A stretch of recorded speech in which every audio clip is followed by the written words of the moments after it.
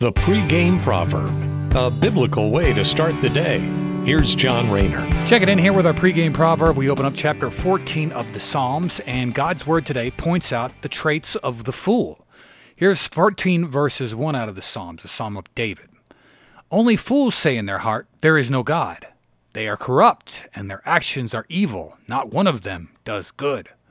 Wow, well, that is quite an indictment there. What that is telling us is what goes through the mind of a fool. The fool does not believe in God, and sadly, that's a lot of the world right now. Surveys have shown that Generation X, Millennials, and Zoomers, that's Generation Z, these three demographics have an all-time low view of God, and the overwhelming majority of people that fall into that age range are categorically atheists. Sadly, a large component of this mindset is that a lot of folks just don't want to have to confront their sin. They enjoy sinning so much that they don't want to have to stop. They don't even want to hear about why what they are doing is bad and the dishonor it brings to our Creator.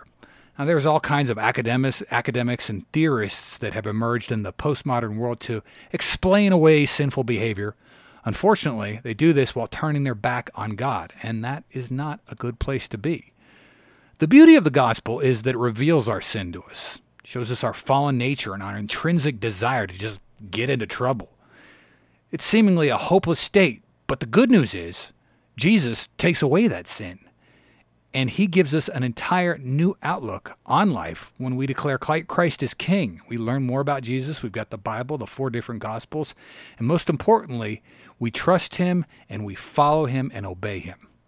Thanks for listening. Have a great day. Take care and God bless. The pregame proverb with John Rayner. Look for it on all podcast platforms and have it delivered to your smartphone. The pregame proverb, proud partners of The Bar, the Biblical and Reformed Podcast Network.